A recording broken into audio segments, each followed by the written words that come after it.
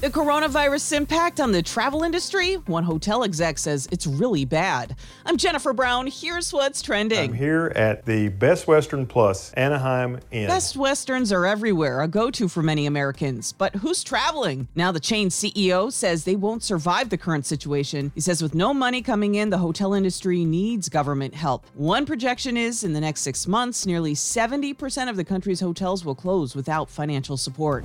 President Trump's doctors say he's better. He tested negative for the coronavirus and went back on the campaign trail in Sanford, Florida. I feel so powerful. I'll walk into that audience.